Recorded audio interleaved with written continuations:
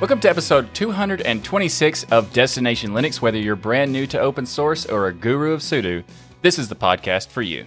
My name is Michael, and with me today are Jill, Noah, and Ryan. And on this week's episode of DL, we've got a special guest joining us for an interview. Massimo Stella of Kdenlive will be joining us to talk about this great open source video editor.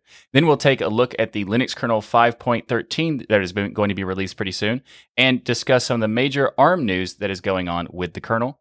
Plus, we have our tips, tricks, and software picks, all this and so much more coming up right now on Destination Linux.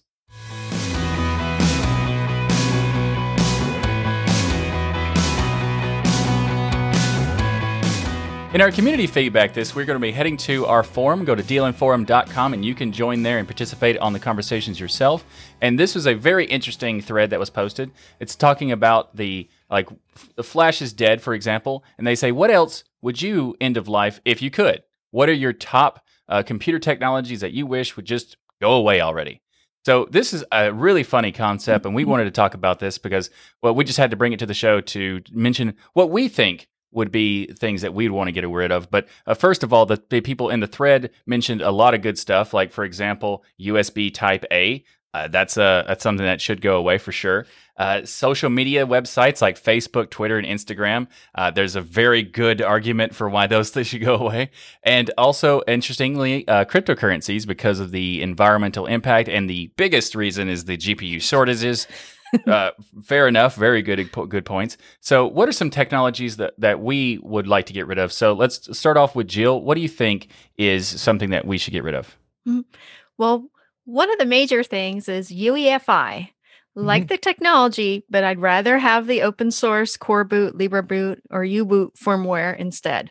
Definitely. And more and more manufacturers are starting to use open source with that, thankfully. Do you think we'll ever see that outside of the Linux community? Is it something where the technology is, or is it just going to be manufacturers like System 76 and Purism and those folks who are going to implement that? Meaning, is there a drive there? Because I've never really looked at the differences to see we know it's superior from a privacy standpoint, but would Windows ever go away from it, for instance? Probably not, because Windows had something to do with like the development of UEFI. I don't know exactly how they were involved, but Secure Boot is something that they are essentially required, like they're necessary for Secure Boot and being involved.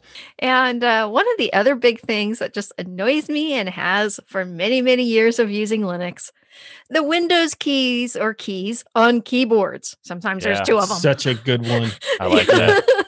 So, manufacturers don't assume we all use Windows. And it would be nice just to have a generic super key would be nice. And, I, of course, always put Penguin or text stickers on mine. I always have those handy for every new keyboard. And also, that's a good one because it made me think about, why do these companies not put their own logo there? It's not like it needs to be the Windows key. Great branding opportunity, right? Yeah. There's plenty of options. They could just put any logo they want, or just some generic, like you're saying, but their own logo would make sense. Yeah. And they take so much opportunity to brand it in the weirdest places, and that's the best. You could just do it that way. Yeah, and my other one I put down was USB Type A. I love the technology, but dislike the duckbill form factor. Come on, you don't like having to keep turn it. There was a fantastic comment on the forum thread about this. It was when you try to plug it in, it doesn't fit. So you turn it 180 degrees and it doesn't fit. So you turn it 180 degrees again and now it fits. What? I've done that so many times where I'm turning it. No, come on.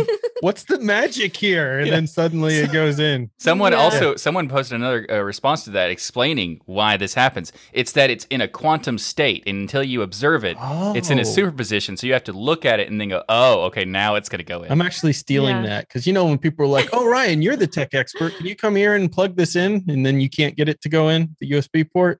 It's in the quantum state. Just give it a second. Yeah, there we go.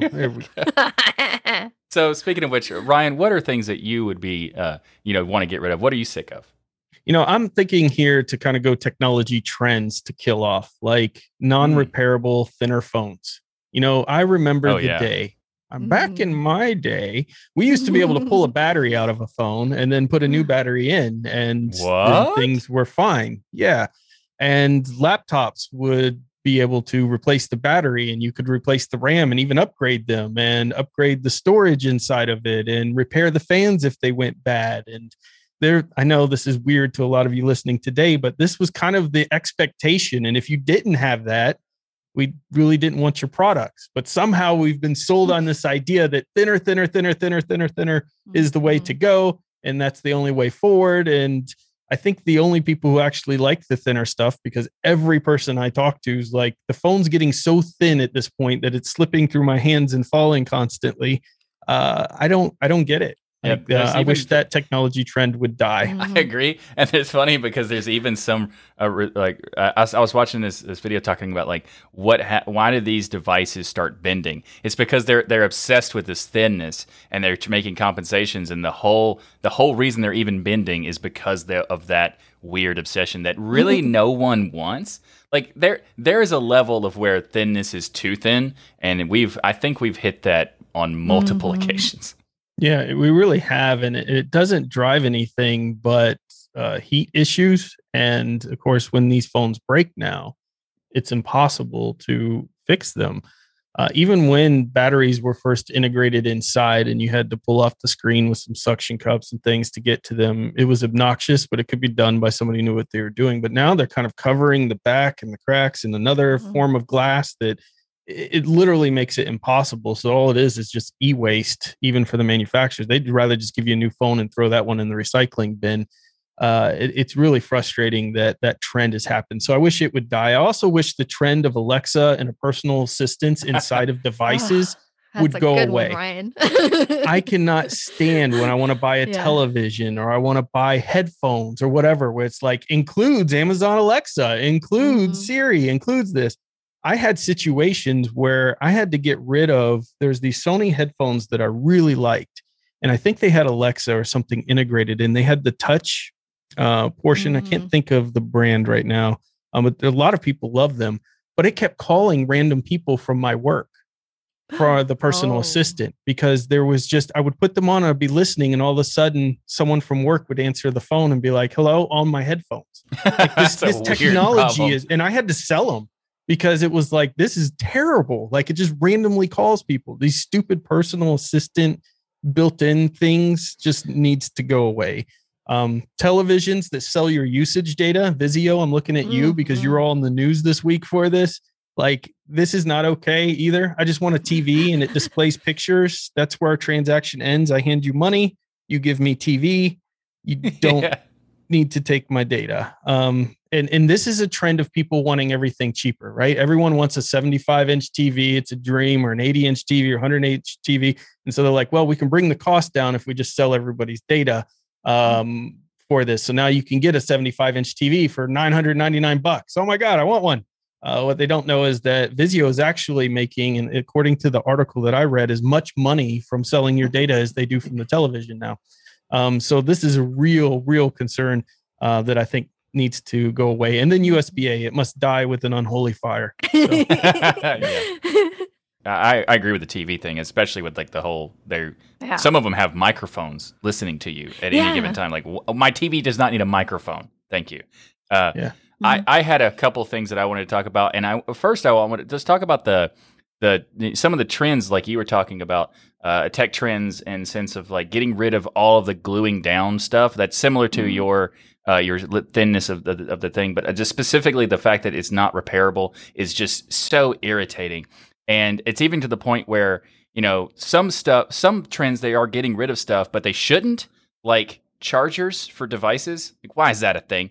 Like, why are we getting rid of chargers? Like, they say it's you mean not including the brick? Yeah, exactly. They're not including it when you order it, and they're saying like it's an environment thing. You're like, what? It costs more to get the charger now. Like it's you waste the shipping. You're having to the package charger's it going to be in a separately. separate box, separate wrapping, separate manual. It's the opposite of what they're claiming. It's so ridiculous. But one of the things that I do want to get rid of, because I think that I understand there's some arguments to keep it, but 32-bit architecture, like software and stuff like that, to get rid of that, because I know it's I know Noah is not in agreement with this. Because there's a lot of people who have the same have computers that are perfectly usable. If you Vintage can give me software that computers. runs on a 32-bit architecture, yes. Yeah, but also we should hold back all progress because of that.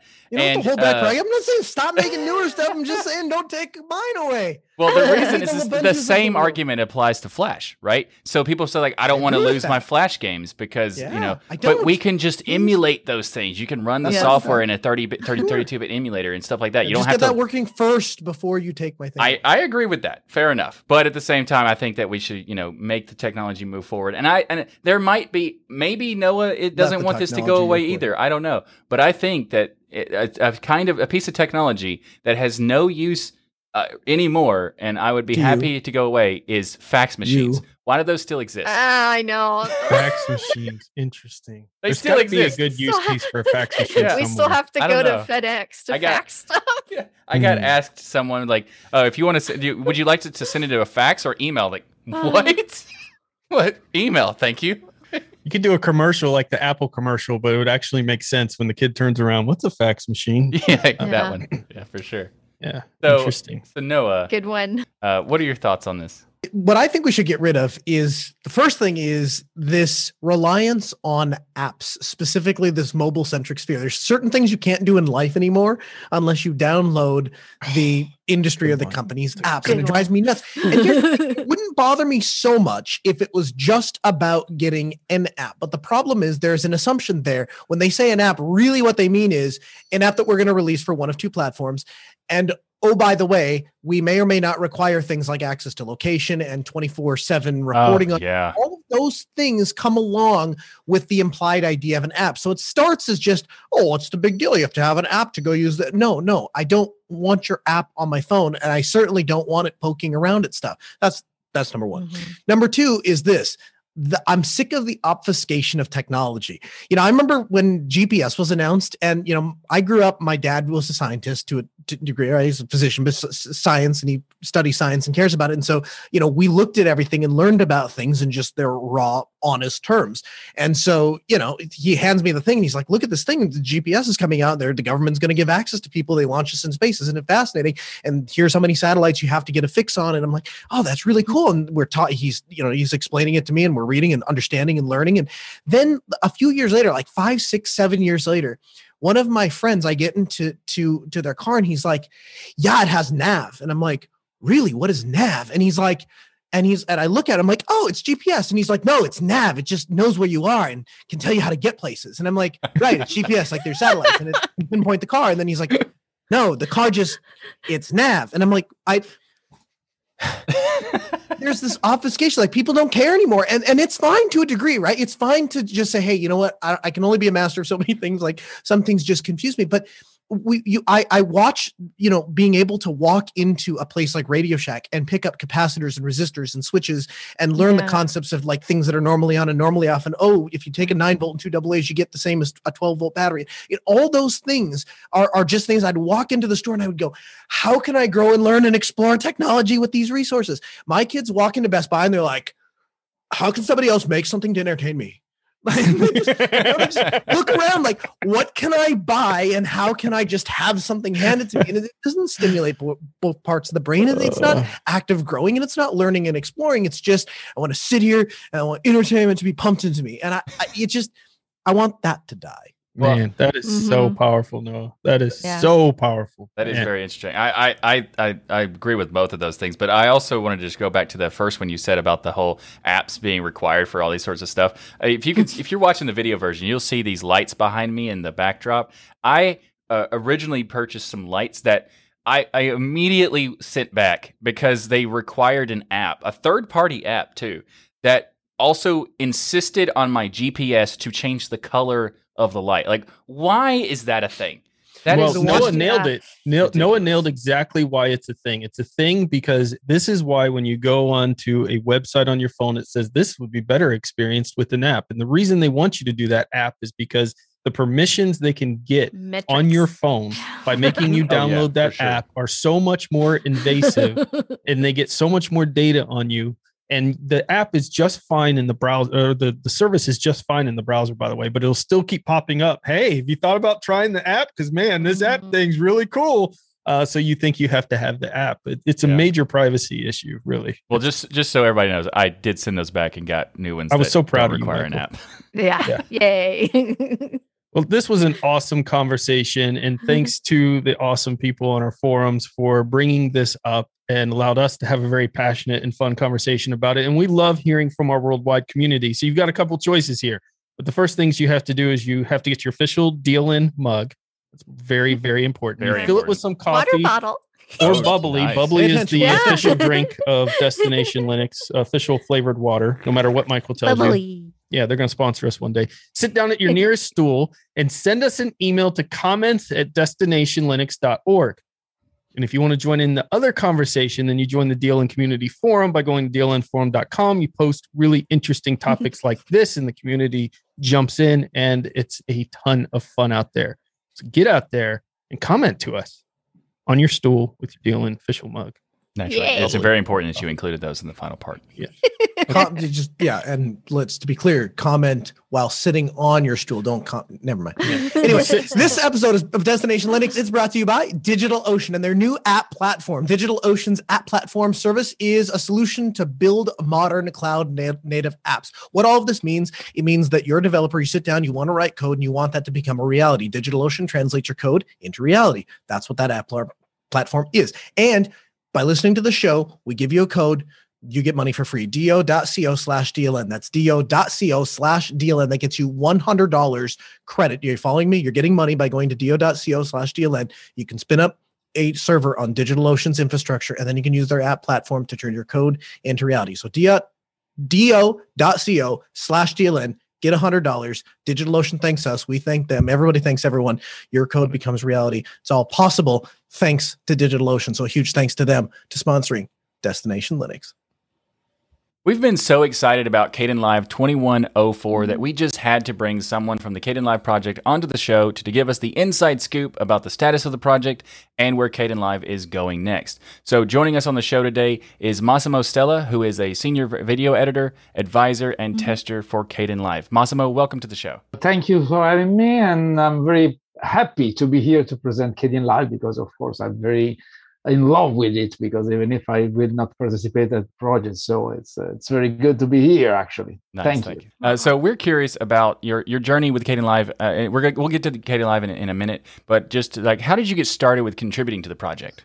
Okay, actually, the story is pretty long because I start to monitor, to check out what was available on Linux to edit videos around 2002, 2003, this year. So the probably was the only stuff that could be considered somehow professional was Cinderella, but there was a bunch of problems at the time. I still have problem today. I tried to interact with Erwin Virtual, that was the writer, the coder. At the time, I never come back to me. So in the time, I followed the other project. At a certain point, the only group that really had interest and have constant feedback with me was the group of Kdenlive. Kdenlive was a project that probably I prefer, even if it was still growing up. And so I have the opportunity to participate, and starting from 2013. Actually, I was pretty disappointed because I want to migrate to Linux completely, but I have still the problem of the video editing. To kind of summarize, you went and you were looking for a project to contribute to, and then Kdenlive was kind of the first group that kind of was actively kind of open to accepting your want to contribute. Yeah, mostly that, because actually I have some feedback, I have some interaction with other guys, but the only reality was really dynamic. I really want to grow and to change. It was not just a project, but for example, a lone person that go by himself and mix, but was this project. There is a bunch of debate, something that was not still a community like today, but was a pretty open project at the time, was not the most advanced, but was dynamic. Actually already set up in a decent way, even if it was not ready for professionals. So I was happy that's the project, actually. Absolutely. Oh, very cool, Massimo. So in your opinion, why is it important that people have access to an open source video editor? We are in the philosophy of what we are doing Yes. with Linux. It's like freedom in speech, not like freedom at the beer at the pub, So today we are in the world that is dominated by media. So today the more efficient way to communicate what we are doing, that kind of stuff, media, so communication is through video and audio, etc. So it's like to deliver a pen to someone in the pen and papers to express himself. So I guess that it's a fundamental tool. I don't believe that a person, mostly in even poor area of the world, to learn how to do that has to pay a fee to some companies or have to crack a software, because I guess it's something that has to be accessible to everybody, just for a fair opportunity in terms of media. So media democratization, we are speaking about that. So we have, Kdenlive is such a critical project to my own personal journey in Linux, because I started a YouTube channel. I was doing a bunch of things in Windows. I was doing like SQL tutorials and those type of things. And then I stumbled upon, I was going down this road of looking at security and starting to understand the privacy issues that were happening in things like Windows. And people kept talking about Linux. In fact, I think the first suggestion to me was Tails and those type of things. But then I started looking at the videos, and everybody was doing videos on Linux at the time. 99% of the videos were, hey, you can run Linux on old hardware. And I had this latest and greatest, stuff that had just come out. And I was like, I wonder if Linux works well in that. And I did my 30-day series. But I couldn't have done that 30-day series and passed the red face test with the audience if I didn't have a video editor to actually edit those videos in Linux to show that open source is just as viable, that you can move to this platform. You could still do your YouTube content. You can still stream gaming because of OBS, but I can edit all of that utilizing a powerful tool like Kdenlive. And had it not existed, and the alternatives that are out there, frankly, are not very proficient from a professional. If you're trying to do a semi-professional video YouTube channel, they just don't have the effects and the things that you need to be successful. I would have had to go to Windows to complete the task if Kdenlive didn't exist. And I just think it's really important when we think about projects like this. I would have never gone through that journey. I would have probably been like, yeah, Linux is okay if you want to write word processing and do that kind of stuff, but you're not going to make video content on it. And gaming back then wasn't great, so you're not going to game on it either. And I would have probably moved on and kept doing Windows videos. Well, because things like Kdenlive existed, because things like OBS existed, the ability for me to completely switch my workflow after being decades in Windows was viable. And it's just such a critical project. And I appreciate all the work that everybody in the Kdenlive team has done to make it where it is today. But this is when you asked me about the journey, what brought me to Kdenlive, was that the point. So I want to migrate to Linux. I'm a video editor, mostly a filmmaker, so I need a piece of software like that one. There is nothing around that was able to replace anything. And I say to myself, there is no video editor, professional video editor who participate for real. Maybe people that have small companies in Kdenlive already participate. They have enough skill to propose interesting stuff. A person that have really in the industrial skills means they work in the industry, they big in bigger facilities like Hollywood or television like me, were not present in any project of that. So it was very, very important that someone that have the knowledge participate to that, because it was a piece of software was missing.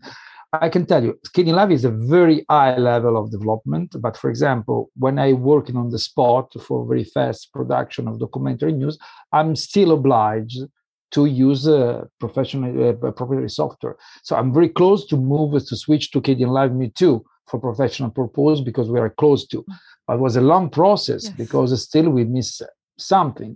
So it's very important to complete the task, because now we are, to me, the leading software probably in the open source. Without a doubt.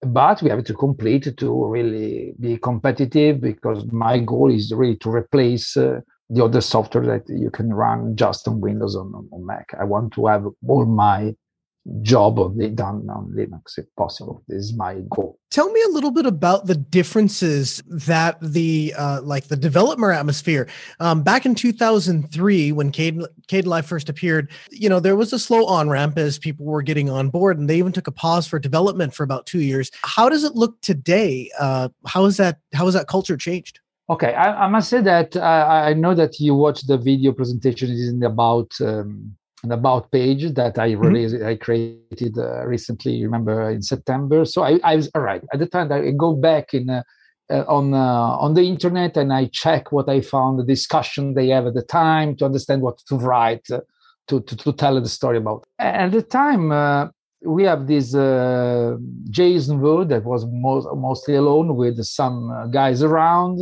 Majority of people complained that it was not possible to achieve to create a video editing by just one coder.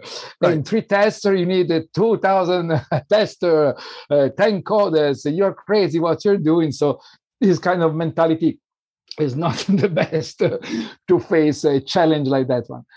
Lucky as Jean-Baptiste in 2005, they just knock on the door. May I help some way take the legacy of the project? It was very constant in take it in any kind of condition and bring it forward in time, mostly migrating from one platform to another. But at a certain point, when in 2015 he decided we go professional, it really start to create the idea of a community. Because we understood that we should have replacements, so more than one people at times, not just a personal project. If we have a community-based project, the project will go forward even if we have problem, because it can happen that someone has problem in life, so we have to move out of the project. So be more people, and maybe you have more debate, more discussion, you lose time for someone, but the project become more stable. So I guess that now today, the project is stable, has a big root, a big base, so we are proceeding faster for this reason. Mostly, I believe that we have a long future in front of the sense. Awesome. So when you consider the proprietary offerings, the Final Cut Pros and those type of things, what are some of the items that Kdenlive can do that they can't? And then to follow up, what are some of the things that Kdenlive can't yet do that they can? So where are the gaps basically between the two when you compare them? Okay, the most interesting thing that the Kdenlive has that other software has not is no software is around. No way. Only Kdenlive is the fact that you can apply the effects on any level of the production. So you can apply effect on this asset inside the bean before even to use it up to the end level. So this is what allow you to customize completely the environment you work on, because you can put the filter on the track, you can put the effect on the master final track. It's similar to the filler that you can find in Avid, or the effect layer you can find in Premiere, but it's a little bit different. But the fact that you can place the effect on the clip, on the timeline, on the clip in the beat, on the clip on the track itself, etc., allow you to customize completely your environment. Mostly the fact that you can put on the tracks. What we still miss is what we have in the roadmap. For example, the nested timeline is very important. I think that is a key point that will game changer. Absolutely, it was scheduled for the 2104, but we decided because someone for the Google Summer Code last year prepared the subtitle track.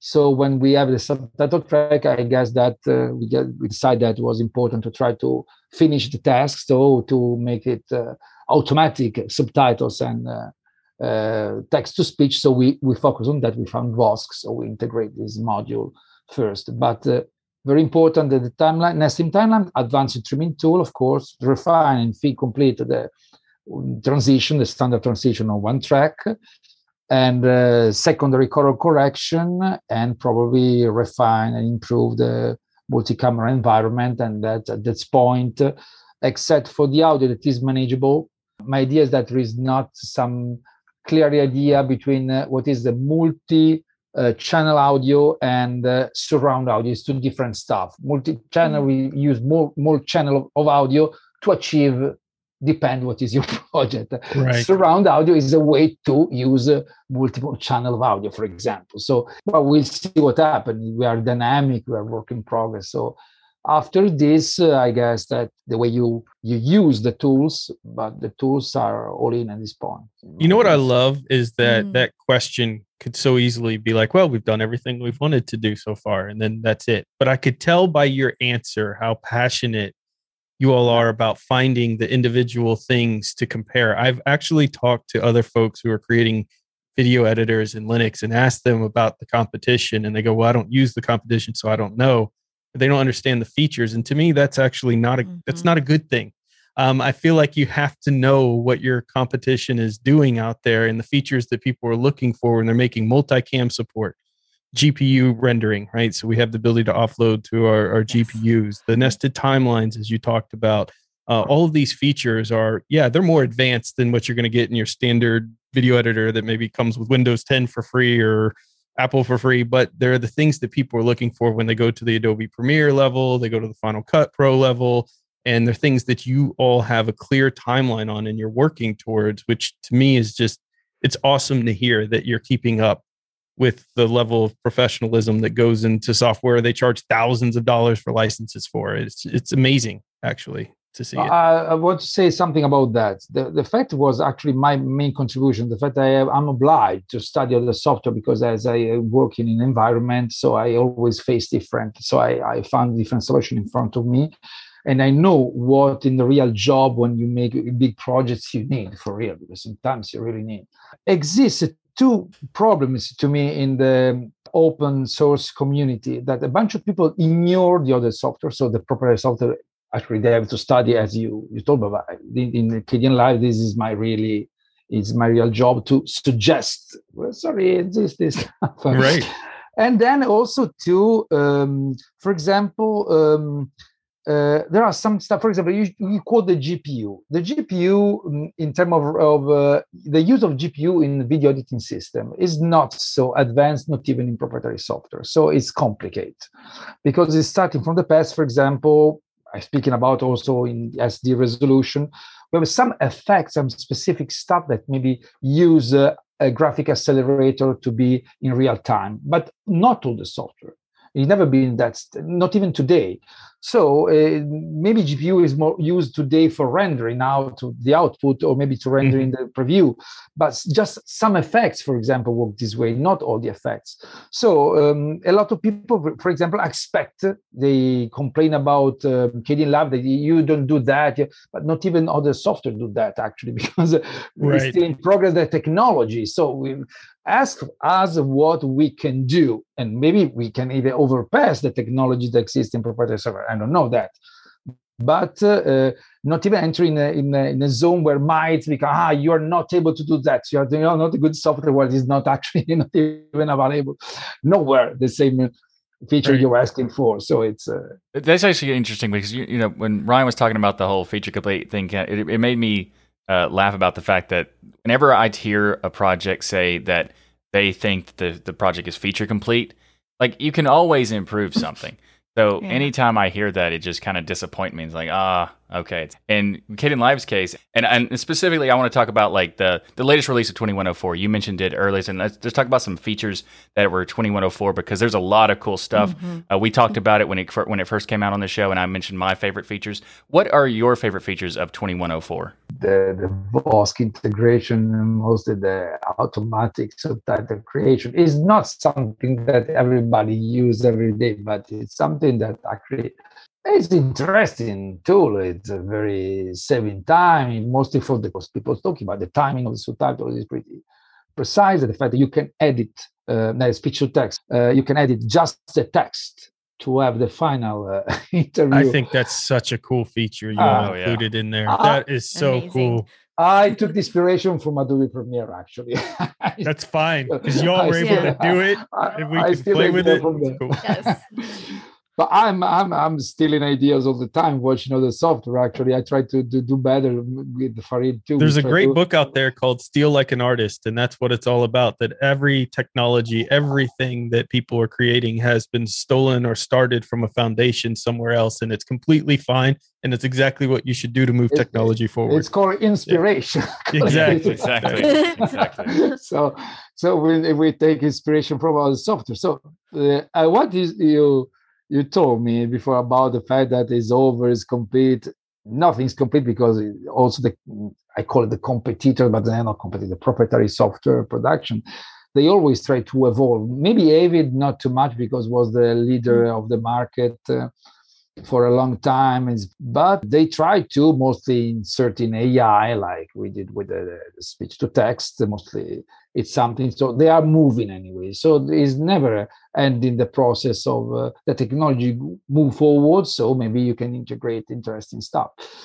I would like to, in the time, to reach all the tools we need. That is pretty complicated in lab, but even to improve the quality of the way you use it. So make it easier, make it faster, so more productive the program overall. Now, today you can do almost everything already, but do it better. It's better.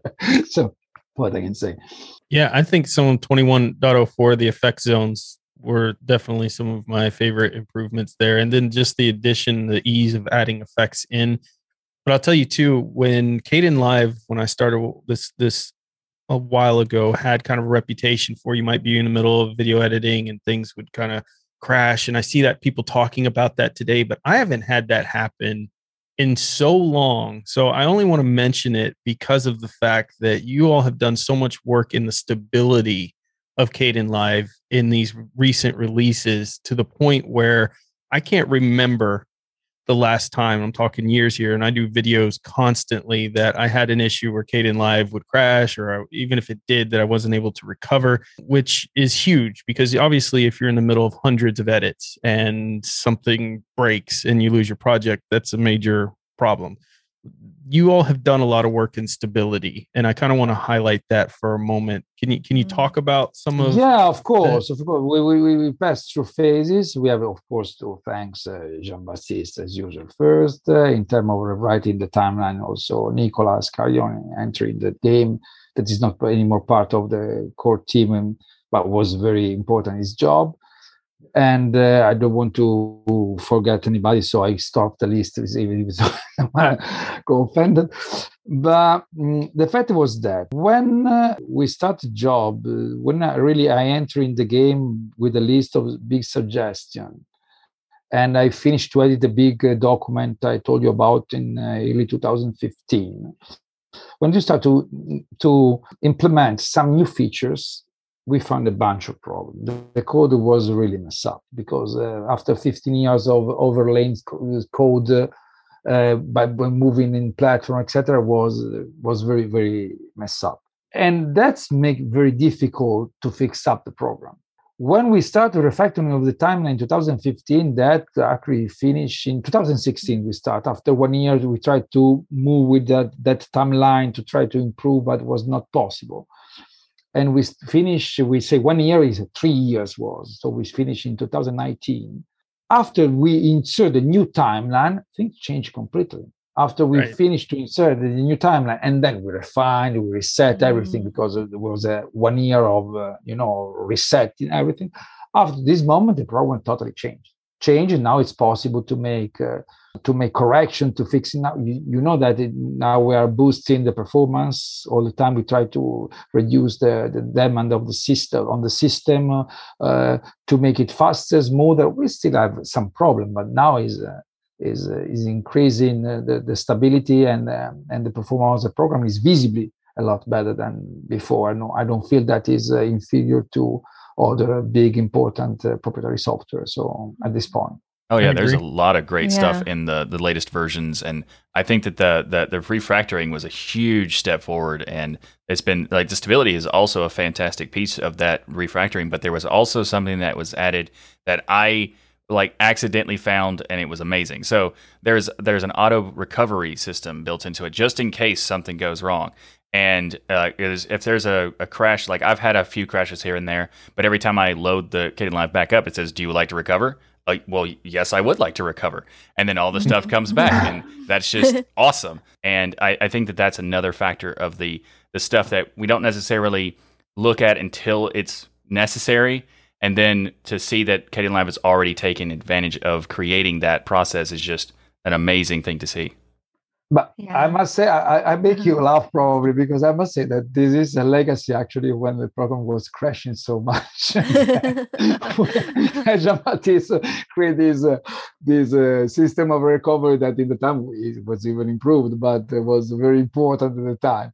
Maybe today is not so important, but anyway, it's funny how it's funny how we overlook it in other programs, because there are times where I still play with computers, friends, Adobe Premiere. I have Lightworks that I play with, and these programs crash, and it happens. But when it happens in an open source project, sometimes it feels like we have a different level of expectation when it happens with something that's free and open source than we do with $1,000 program. Because we're like, it's $1,000 program. It must be my machine, not the program, because I paid $1,000 for the program.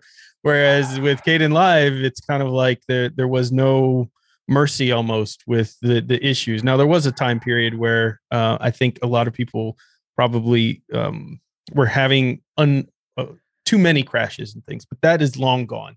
I would say today, Kdenlive and utilizing it, there is no difference in the amount or experience you may have from a crash that you would in Adobe Premiere or Final Cut Pro or any of these other programs out there. And the auto recovery that existed probably because of the time period where Kdenlive was having some issues is the same technology that you see in those programs, because they know their programs crash too, where it just auto recovers. And as long as that auto recover works, I'm not mad. Like, I just reopen the program, click yes, auto recover, and I'm back in business. Now, if that stops working, then I'm mad. But otherwise, you trigger me in my resentment against the proprietary software, because actually I have a long experience with the software. I started to edit professionally in late 90s. So we're speaking about of another age.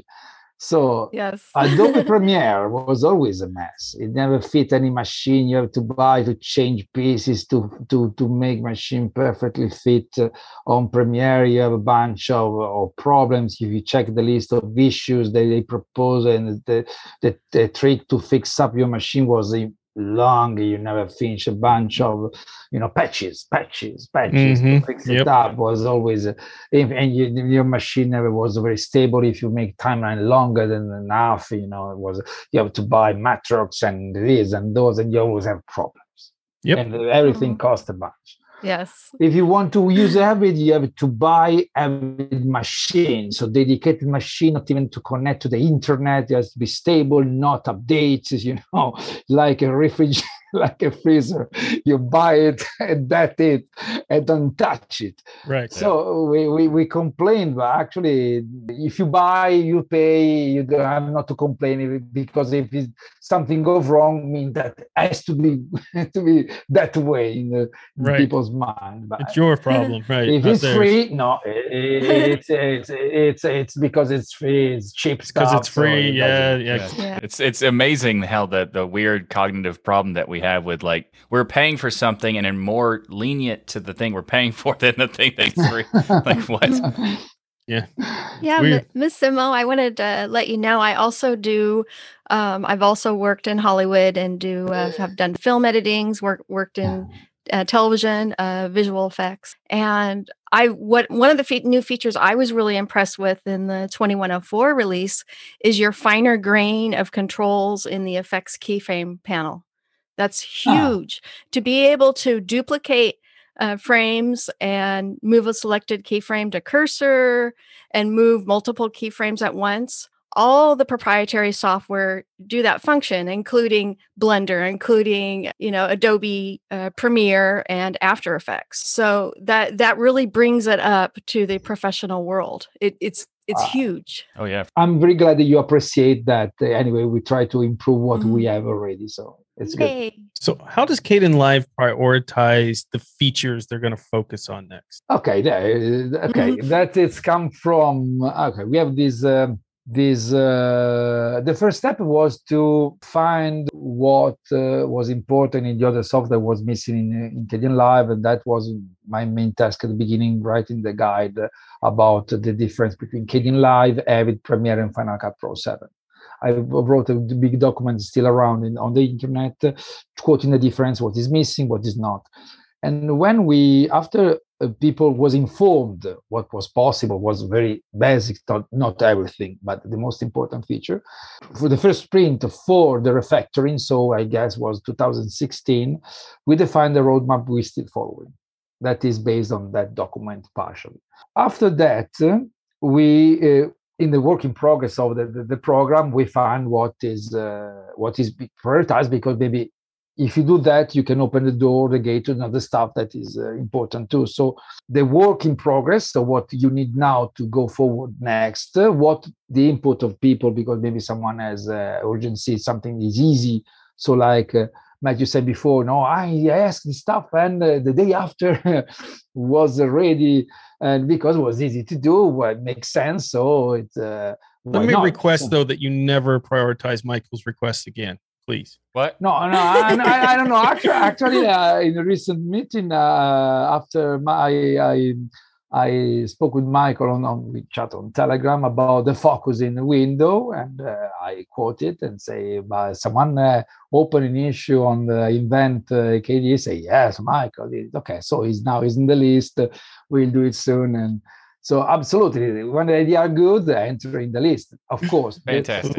We have main feature like nested timeline, for example, stuff like that. And then we have also space for simpler or easier tasks. So we try to open to suggestions that make sense, that are not in conflict with because some people enter with suggestions that do not take in consideration of all what happened in the time. Maybe you have this feature that is containing another feature, but when you reach the end of this path, you have it. It can be a web or stepping stones, what you're saying, of development, that they want this end feature, but to get there, you all have to build these intermittent features before it's implemented. Yeah, exactly. For example, someone say, well, we don't make a simple Control X, Control V. So it depends. Contracts will depend. It's on which tracks you use, or where you enter it. You use like a 3D editing point. You use the rated zone. You don't use the zone, which is the target. So it's not. But why don't make it simple? Simple means that it depends what you have to do. So I make a list of possible options when you work that become probably 20 different situations. So it's don't care. You need this now in your mind, but not everybody needs what you need now that is related to what you imagine that moment. You have to be a little more. This could be an interesting idea, but it's something more complex than you imagine. Sure. So we need a discussion also to decide which is the interaction, the user friendly, how much make it friendly for the user. So right, and also Massimo, I just want to thank you for pointing out to Ryan that my ideas are good. So I don't think that's where we landed. So Ryan, shush. As the project moves forward, obviously you guys want to grow and are growing and doing those things. So as people listen to this and they say to themselves, I'm at that point where I want to get involved with an open source project, and I too want to contribute to helping people being able to create videos and stuff like that. How can people get involved with the project, and what kind of help is needed? And then as a follow-up to that, tell me a little bit about the Kdenlive Video Cafe. Okay, no, because I want to. I mean, it's more premise. As I told you, for example, in the story, I know that we have an audio broken. I was monitoring over a software project. Then I saw Kdenlive. There is picture of people. I invite these people that meet. They do this stuff. So it's possible to participate. Today I'm here, so I just wanted. I proposed what I was able to do. There was a space for me in that sense, and so now I'm here today. So it's possible. There is a different needs on any level of skill, of desire. About the cafe was very interesting because for the first time we opened this cafe in a situation like we use the big blue button. So it's like Zoom is like a video conferencing tool. People that want to show up their own face can show up their own face. People that don't want to show up their own face can stay hidden and just use the voice or just the chat. As before, we have this method of the chat. It was very nice actually and people can participate because, as I told you, what I found in Kdenlive was that there is an open debate, and people sometimes there is also some argue and some fight, but overall that means that is a dynamic project. The people has passion for it, and that is not at all about stuff. So it's better this than a person that go by himself, and if he's stop the project dies. How people can participate, of course, by just using it, testing it, and post, I have this issue, what I can do, participate on the chat on Telegram, use all the system communication we have, or just there is, for example, people that participate to create the manual. For example, I don't know anything about the manual. You can, for example, screenshot part of the program. We need images. You can translate if you in your language. You can suggest idea that you come to your mind in terms of feature. You can participate even with donation. Now today live by KDE is doing that for us. But also just follow what happened day by day and testing. It's already great stuff. But anyway, entering content and even ask help. If you show up yourself and ask help in the chat, and we know that you exist and you can participate, that's already something. It's a really interesting point, because ultimately what you're saying is just get involved in the conversations in Telegram, get involved in submitting bugs or issues that you're interested in seeing. And of course, don't start the issue with, I hate everything and I'm so angry and blah, blah, blah, but more of, hey, I'm having this problem. Can somebody help me fix it? Would be good advice. But, just get involved and be there and participate in the conversations and talk. And Michael, there's a rumor that you showed up to the latest video cafe, which proves that they'll literally let anyone in to the cafe if Michael's allowed. So what was it like for you, Michael, when you were there at the video cafe? Well, it was interesting because I saw that they made a tweet, and I just yes, I will definitely be there. And when I realized anybody can join to just have a conversation, it's like, oh, I'm in for sure. And so we had a great conversation. I think it was like 2 hours long, or maybe even longer than that. And it was 2 hours now. Yes. Yeah, it was about like how Kdenlive worked, and like people had suggestions and that sort of stuff, and I did provide some ideas that I had, because I was like prefacing everything as like, these are things that I was like would you wish was in Kdenlive and make it easier for me to do the things that I'm already doing and just kind of streamline stuff. And one of the things that I requested, I thought would be very complicated, to remove spaces but also make all of your guides move along with the clips. And I just like that's going to be a lot of work and everything. And then the next day, here's a link to the daily build for the thing I just did. That you just like, what, a day? Well, it just blew my mind. So like the cafe was a fantastic experience, and just having a conversation with everybody who works in Kdenlive, but also to see like the responsiveness of the project is another reason why I think it's one of the best projects available. Yeah, we use this in business all the time. I tell people it's called planting seeds. You're not going to go to every video cafe and get the features you want the next day. Obviously, that was an exception. But planting seeds is if you have specific ideas of how Kdenlive could compete or be better, and you mention those and you're getting that in the developers' heads, that those are possibilities or things that the community is interested in, then later down the road, those things get implemented. It may not grow right away, but you planted the seed and it may come in a future release down the road. And I think that's an important part of getting involved in these projects, is just being a part of their community. At first you can lurk, and then you can get involved and actually start talking and sharing your thoughts and opinions. So what's coming in the future versions of Kdenlive that you're excited about and we can get excited about that's in the roadmap today? Okay, I have to say that I sometimes see the future, not because I'm psychic, but because I have the chance to compile the test version that actually is available for everybody. If you're able to compile a program and you stay tuned on the GitLab, Kdenlive GitLab, that is a KDE event, you can have you can download every day. You can check what happened, what is inserted, different branches. You can compile, test stuff, so it's possible to stay updated in real time, participate really to test what is really not in the final release. So it's very interesting. It's in that sense.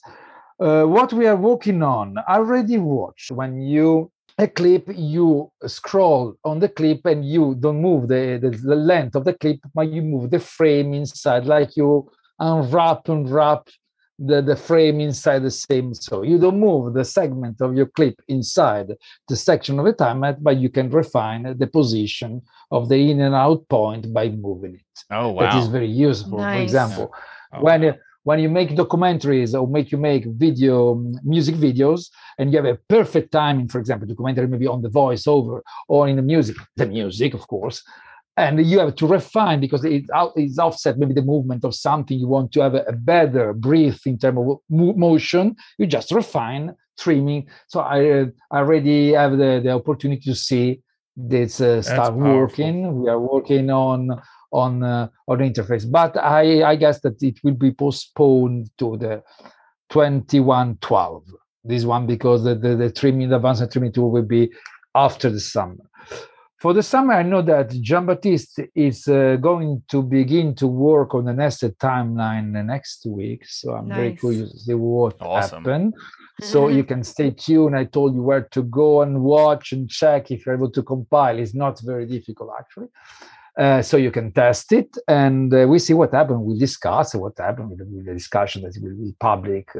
The most important thing about the participation is that being there, to speak. So feel that you're part of a movement is moving, and someone that is really take care of what we are doing. Just instead of, for example, as Ryan said before, that people make videos against us like we are an enemy because they propose another software. I don't even name who they are. Right. This is very bad in terms of open source movement. The people that share different projects, they try to compete. I don't understand why, instead of being really a community that try to be the best effort to, like, if we have different opinions, someone has to prevail. No, someone has to prevail. We can try to find out which is the best idea or the best matching point that make the next step forward. Not my idea or yours is not something is technology. There is a reference point. You can understand which is the best approach, the best option. It's not impossible.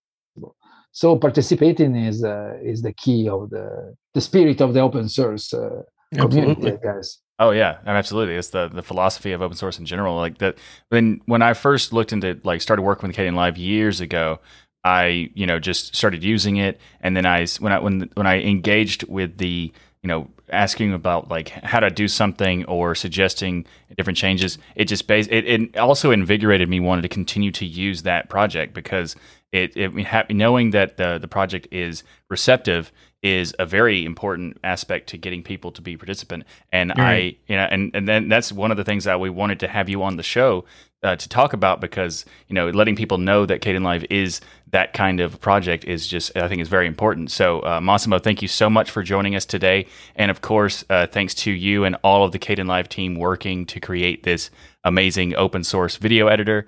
I use Kdenlive every week to edit this show, so I know I can speak for all of us here at Destination Linux that we've all benefited from the great work done on Kdenlive, and we're so thankful for this awesome project. So again, Massimo, thanks for joining us and taking the time to be here this week. Thank you to you. Thank you to you. Bye. Aww. So this week in the news, I wanted to talk about the Linux kernel 5.13, which has been released. The interesting thing that caught my attention in here, yes, there's lots of new GPU improvements, better support for a bunch of different CPUs, graphics cards, storage file systems, all the cool stuff that we love that all the kernel developers out there for adding in. But there were two that caught my attention specifically. One was Apple with their Apple didn't do this patch, by the way, which Michael can give us some more information on. But Apple M1 with the Apple Silicon device support is being introduced into this kernel. And now this is the very early stages of support, but essentially, for those that don't know, Apple has their own silicon that they are putting into their MacBooks, and we will have support with it in the Linux kernel. So if you accidentally bought one of those devices or somebody gave you one on Christmas, and I like, saw the "Darn it." price tag, Brian. Nobody accidentally bought an Apple M1. Okay, well, you're right. Maybe a grandparent gifted you one on Christmas and you really didn't want it. You could still take that operating system off and put a good operating system like Linux on it with this support being in there. And then Microsoft also landed 64-bit ARM Hyper-V guest support in this kernel version. So lots of kernel support. Now, this particular one with Microsoft is this series enables Linux guests running on Hyper-V on ARM64 hardware. So is this kind of the future for Azure and having some ARM support in the server world? Not sure where that's going to go yet, but kind of wanted to open it up to the rest of you to say, ARM, Noah, you have talked in the past that eventually we are going to be sitting in front of terminals that go to a cloud. And that's kind of the future. We're not going to be buying this independent hardware at some point. Is this the kind of bridge in between today and that time period of ARM support going into the kernel at this rate that we're seeing? I think that, yes, we are going to wind up using mobile devices. I think those mobile devices are more likely than not going to be powered by ARM. I think that the vast majority of storage and computing power and services that you're going to consume from those devices will be cloud-based. So I'm going to kind of rephrase sitting at a terminal, but yeah, I mean, I think that Microsoft is well aware that that's the direction we're skating. I think Apple's well aware that that's the direction we're skating. That there is a model. And my gosh, did COVID accelerate this beyond all possible measures? Wow. You know, you started at this idea that we give you a corporate issue laptop. I have never seen organizations so fast to be like, Bob has a phone and is willing to install all the apps. Tell Bob he's good to go. Like whatever we need to do to get Bob onto a Zoom conference. Well, I thought last month we sat in a security meeting where you said that the only Zoom meeting it is perfectly fine. We have the subscription. That's what people use these days. I mean, it's crazy. And so as I've watched kind of that take off, people are not going back to work. The pandemic has shifted the way that people view what is possible or isn't possible remotely. And that has then shifted where all of that IT infrastructure stuff is. So people now say to themselves, here's what I need to earn a living and get my paycheck was the whole reason I had a job in the first place. I need access to my bank account so that they can do direct deposit because there is no place to pick up a check. That's not a thing. We direct deposit. So that's how the money comes in. I need to be able to make my Zoom meetings and I need to be able to use my calendaring and email and whatever the Office thing is, right? And half of those are solved by the fact that half the world has gone to Office 365 and the other half the world has gone to G Suite. And then there's some stuff that's sprinkled in the middle. And so as people go in, they say, how do I offload all of that? Because now I don't have corporate IT, or I do, but it takes them, 6 hours to get back to me and I can't get to all the things, right? They go into their cell phone store and the cell phone store says, hey, every 2 years, we give you a new one of these things. Look at this. iPad Pro comes built in, LTE connection. You don't have to worry about routing and firewalls and configuration, network. That doesn't matter. No, none of it. Just plug it in. We put the SIM card in. Everything's good to go. Just take that walk out the store. Oh, great. Awesome. I come back in every 2 years. I pay my whatever the money is, and that thing gets delivered to me. My hardware's being delivered to me as a service. My ISP is being delivered to me as a service. All of the services I use for work, they're all being delivered as services. And that's beneficial to the company. It's beneficial to the cell phone companies. It's beneficial to the people who makes the app, beneficial to everybody else except the user because they get less control. Their privacy is the thing is at stake. And all of from that perspective, this is terrible. That's a really long way to go from ARM. But yeah, that is absolutely the direction I think that Apple and Microsoft and Google and all the places are going. That's where they want it to go. Absolutely. That's where they want it to go. It's where they're going to make money. It's sustainable, that nobody wants to pay $200 for the new version of Windows. They just expect it to roll down in Windows updates. So how do you fund that? Azure. Yeah. But let me ask you, Michael, I asked you this earlier in the week, and I thought it was really interesting. Obviously, Apple's not themselves putting this in the kernel. Microsoft actually is putting their patches in the kernel directly. They're working on it. Apple doesn't. Right. Somebody did this for Apple. How did this come along? Why is somebody writing stuff for Apple in the kernel? Why are they doing it in terms of like the benefit of having that hardware have support? I would say that it's likely because that this is the path that Apple is taking, and this is what they're going forward with. And we know that is a guarantee that they're doing this. And they're also forcing companies to create software for that hardware. So this is a thing that's happening. And without having support for this hardware, it means that there would be a potential entire market that wouldn't be able to use Linux. So I do think that it's very important that Linux has support for the M1 architecture from Apple. And I also think that because Apple is pushing this forward, there will be some companies that are going to follow along with the ARM focus. Without a doubt. Yeah, and doing this. So it is important that we have at least the early stages as fast as possible, because that means that we have a lot kind of overcome some hurdles when anybody else implements it. Yeah. Yeah, for example. So who did this for Apple then? So this is really interesting because this was done by Hector Martin, who has been around for many years, porting a Linux to a bunch of different devices and that sort of stuff. And he created a project called Asahi Linux, which is not necessarily a distro, but at some point they do plan to make one that will be available as a distro. And it's interesting because there's a lot of potential for this. But you asked a question earlier this week about like, is this even legal to do? And they covered that on their website, because I was super curious about that too. And they said that as long as there's no code is taken from Mac OS to build the Linux support, the result is completely legal to distribute and for end users to use, as it would not be a derivative of anything of Mac OS. And this is really cool because I think this is definitely important. But a lot of people were wondering, is like, how is this even possible? Like, if Apple is not interested in having support other than Mac OS, how would this work? And they say that they make it possible to boot unsigned or custom kernels on this M1 or Silicon Mac or whatever they're calling it without doing any jailbreaking. And that is a really important thing. So it's not a hack, and it's not like a jailbreak to make this work. It's actually something that Apple. It's really surprising that Apple left that open, because they've been known to not do that, right? Yeah. They've been known to kind of lock things to the point where you can't boot another OS, but maybe they kind of understand that if we do that here, we might lose a big potential bunch of clientele that want to use Linux on this. I mean, here's the thing. Provided that they're the ones that are shipping the firmware, they can make that decision all day long. At any point they want. Yeah. Right, yeah. Let me ask you this. Is there, it obviously, just because the Linux kernel boots doesn't necessarily mean that that everything's going to be flawless out of the box. It's not like I can go buy a brand new M1 and install Linux on it, right? No, it's not. This is the 5.13 is going to have the first iteration of support for the M1's booting. It won't have like the best experience, but they have shown that it does technically work, and you can do certain things on it, but it is quite limited. But they are working on it, and they said that it's going to be relatively quick in terms of getting an average day-to-day usage of it. It won't be like a full-blown, super supported thing just when that happens, but this is just a gradual process of having to get support. I'll be interested if somebody can just tell me when, because I'm just refused to play in that playground until somebody can tell me that, hey, you go buy it, you plug the flash drive in, you install it, and then everything just works. Like if that was the case, I'd look at Apple hardware. Yeah, I'd look at it. I think that there's buy it, use it. You would look at it and then put it back down, and then go buy the Lenovo or the HP Omen or something like that.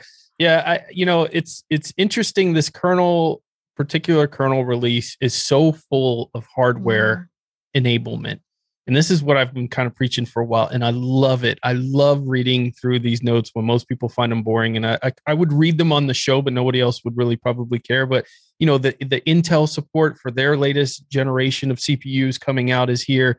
The huge AMD graphic boosting technology is in here. And even things that are simple, Apple Magic Mouse 2 support in the kernel, Microsoft Surface devices support in the kernel, different types of Thunderbolt ports, Ethernet controllers, all of these things that we kind of take for granted that, like Noah said, you can go into a store today, pretty much buy any laptop for the most part that's not Apple, take it home, put a USB stick in it, run Linux on it. It's because of all of this awesome stuff that they're adding into the kernel each time. They rock. Oh, yeah. I love seeing it. I love every time I look at the thing, I do the same thing when I look at the what's coming up, and it sees like all the cool stuff that's being done. And with just like the 512, now some distros have 512, some don't, but there's been a lot of, even just the latest release of the current release anyway, the 512 had added support for the Sony PlayStation 5 controller. The game controllers. Yeah, and that is awesome. And the fact that Sony are the ones who put it into the kernel is crazy, awesome. Right? Yeah, that is. Yeah. Does that mean Sony's going to release all their gaming IPs on Linux only to compete with Microsoft, and then we have all Sony that's the future, right? They should do that again. Okay, Sony, do that. Do it, Sony. Do it. Do it. Yes. This episode of Destination Linux is brought to you by Bitwarden. You can get started right now by going to bitwarden.com/DLN because Bitwarden is an awesome password manager. It allows you to have peace of mind knowing that your online accounts are secure. So go to bitwarden.com/DLN to get started. And Bitwarden provides these tools that allow you to have passwords in a secured vault to store them, auto-generate those passwords for you, and even automatically fill in those passwords on login forms so you don't have to do it. And in addition to the auto-generation of passwords, you can auto-generate passphrases, which are awesome because it makes it possible for you to have a very complicated password, but remember it, because that is very valuable in some cases. You know, if you want to type it in, you don't have to type in this like, X% sign, dollar sign, passphrase. Fantastic that they have that as support as well. And you can have access to all of this across multiple different types of devices, your web browsers, your mobile apps, desktop applications, and even on the command line. And Bitwarden seals and encrypts your private data with end-to-end encryption before it ever leaves your devices, so you know you're the only person with access to your data.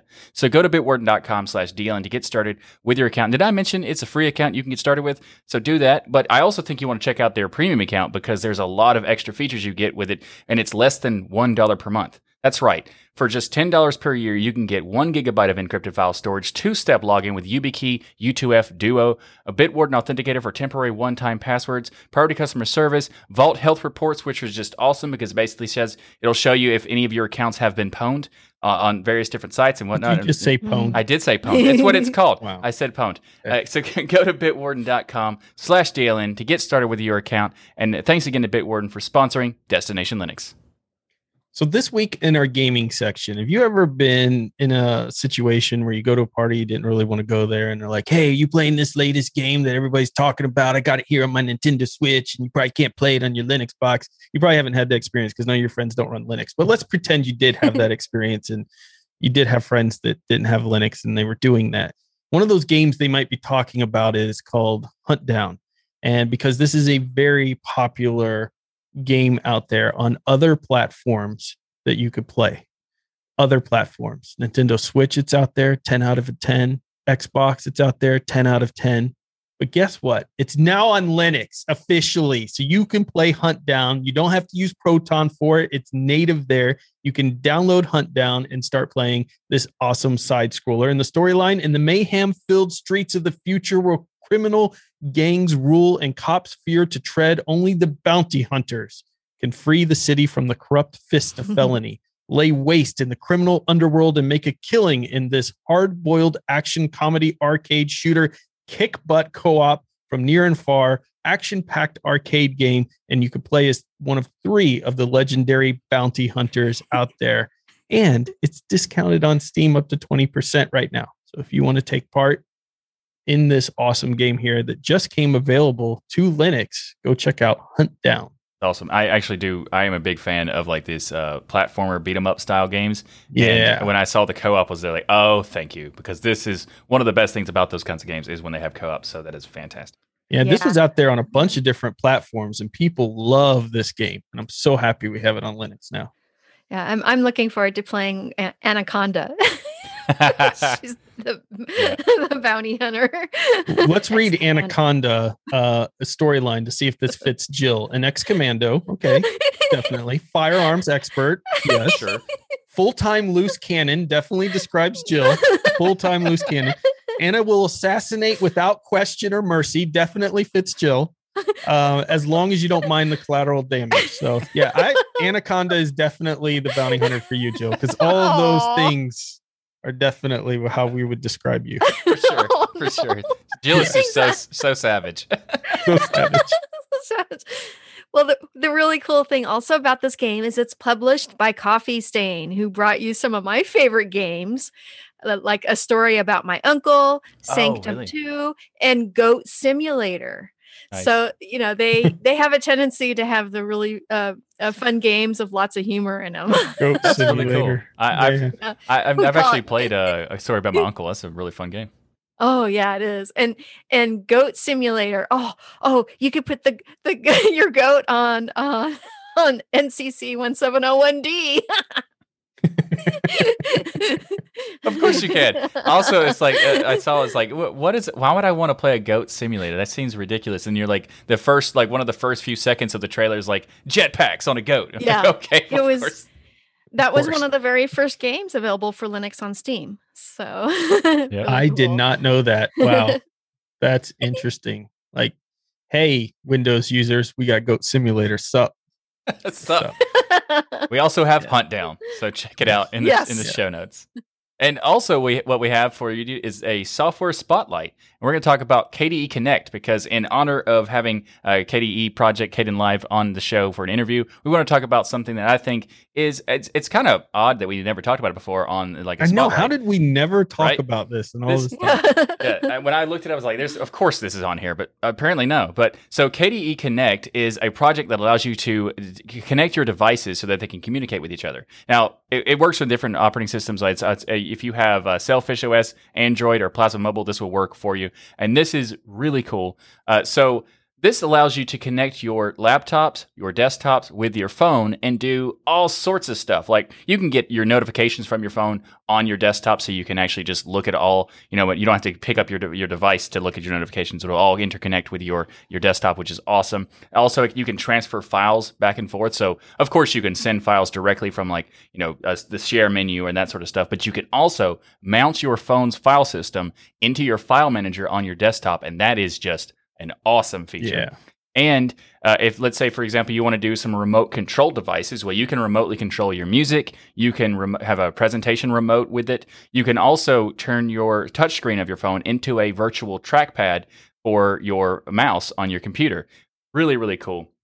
So many great things. You can even use it to find my phone kind of thing. That's really nice too. And there's even customizable commands that you can run. So you can create your own commands stored in your desktop and then run it through. So you can basically activate something on your phone, which will then send a command to your computer to do whatever. So many different options. There's so many Great things. way you to can do mess this. with people at the office. Yeah, maybe we don't allegedly. So there's lots of different things you could do with KDE Connect. It is a fantastic piece of software, and thanks to KDE for making such an awesome project. Yes. Our tip of the week pertains to editing videos in Kdenlive, and that is the acquisition format. You probably don't think about that. You just think about the editing. Here's why you should. In OBS, there's a number of different things you can record. You can record, obviously, connect a camera and record a source that way. You can capture your screen and capture the source that way. But the inside of OBS, you'll want to save that video file and choose the format that you're saving it in. And so the video file you want to be using, a lot of people think about using MP4 or MKV. I think that is the default in OBS still FLV. I think it is still FLV. Yeah. Yeah. Okay. You'll want to change it to MKV. Here's why. Unlike MKV, MP4 and MOV, for example, require a finalization step on the file, including writing some codecs and some other bits. And so if something happens during the recording, like you get a sudden loss of power or your stool falls into your recording equipment and shuts it off, then you're going to lose that project entirely. So OBS will save you from that, and they'll provide a warning if you try to switch out of one of these formats that requires a finalization step.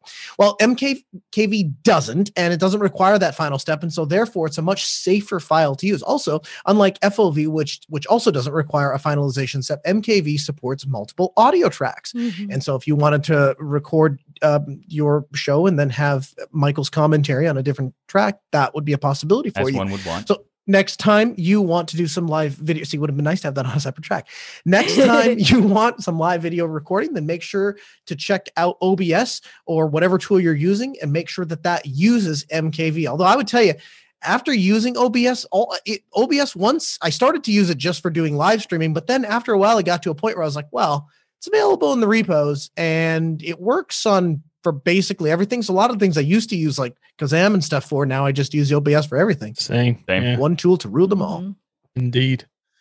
Well, a big thank you to each and every one of you for supporting us by watching or listening. However you do it, we love your faces. And if you want more DL, well, you need to become a patron like all these amazing people here with us right now behind the scenes in our virtual 94,000 square foot stadium. It sounds like it's getting bigger every week. I know. The skybox is being remodeled. Yeah, we're remodeling it right now. Naturally. I got the corner suite.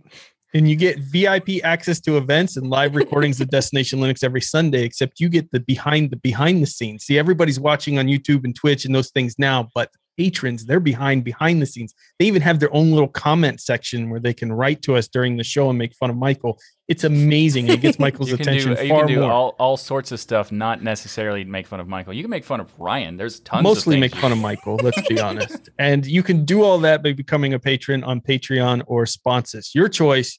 And you can also hang out for the patron-only after show. In addition, every Sunday at 1 p.m. Eastern, we're now live at dlnlive.com. The best part, everyone is invited to watch the recording of Destination Live each and every week. We can't wait to see you in the chat. And also go right now to dealinstore.com and pick up some swag. We have t-shirts, hoodies, mugs, stickers, aprons, all sorts of great stuff. And Look also at that. The canvas bags is available too, and all sorts of stuff. Nice. There's tons of things that you can check out at dealinstore.com, including the water bottle that Jill is showing. And by the way, that is a fantastic thing. The people don't understand how important water is to life, and they typically sometimes say like, "Oh, bubbly is a great drug." Water is what people should be using. Bubbly is water. But it was next to strawberries. But sparkling is not real water. Anyway, go to dealinstore.com to check out all the great stuff that you can get there. And we have so many amazing shows here on the Destination Linux Network. We have the Pseudo Show, the Ask Noah Show, This Week in Linux, the DOS Geek Channel, DLN Extend, Hardware Addicts, and get your game on with our latest show, GameSphere. So go to destinationlinux.network and subscribe to all these shows to keep those penguins marching and full Monty of Linux and open source awesome sauce. And remember, this Wednesday, May 19th, DLN Extend will be doing a live show. So make sure to come into chat for that. Yeah, that's going to be awesome. And also, everybody have a great week. And remember that the journey itself is just as important as the destination. Noah. Noah, squeak. Man, I really am off today. Jeez. I mean, Have that's I ever not really a missed it, Bobby? requirement. It's just a me requirement, but I love hearing it. Have 'cause I it's ever like- missed it? I've never missed it. No, No, I'm no, slipping today. Yeah. Terrible. Just I'm slipping. sorry, guys. We'll fix it I'm next sorry. week. All right, patrons, everyone, turn on your cameras, turn on your mics. Let's talk about it. Yeah, Ryan, I just love the pink. It's beautiful. Look at that. That is so cool. I I'm need to gonna know, start You Jill. using got all it. the DOS geek We'll fix stuff. it in post. Jill, did you buy everything off the store? Pretty much. I have another batch coming in a couple of weeks. I love Like, Jill. every time they mention something about the store, you're like, I have it. Aprons here, bags here, water bottles.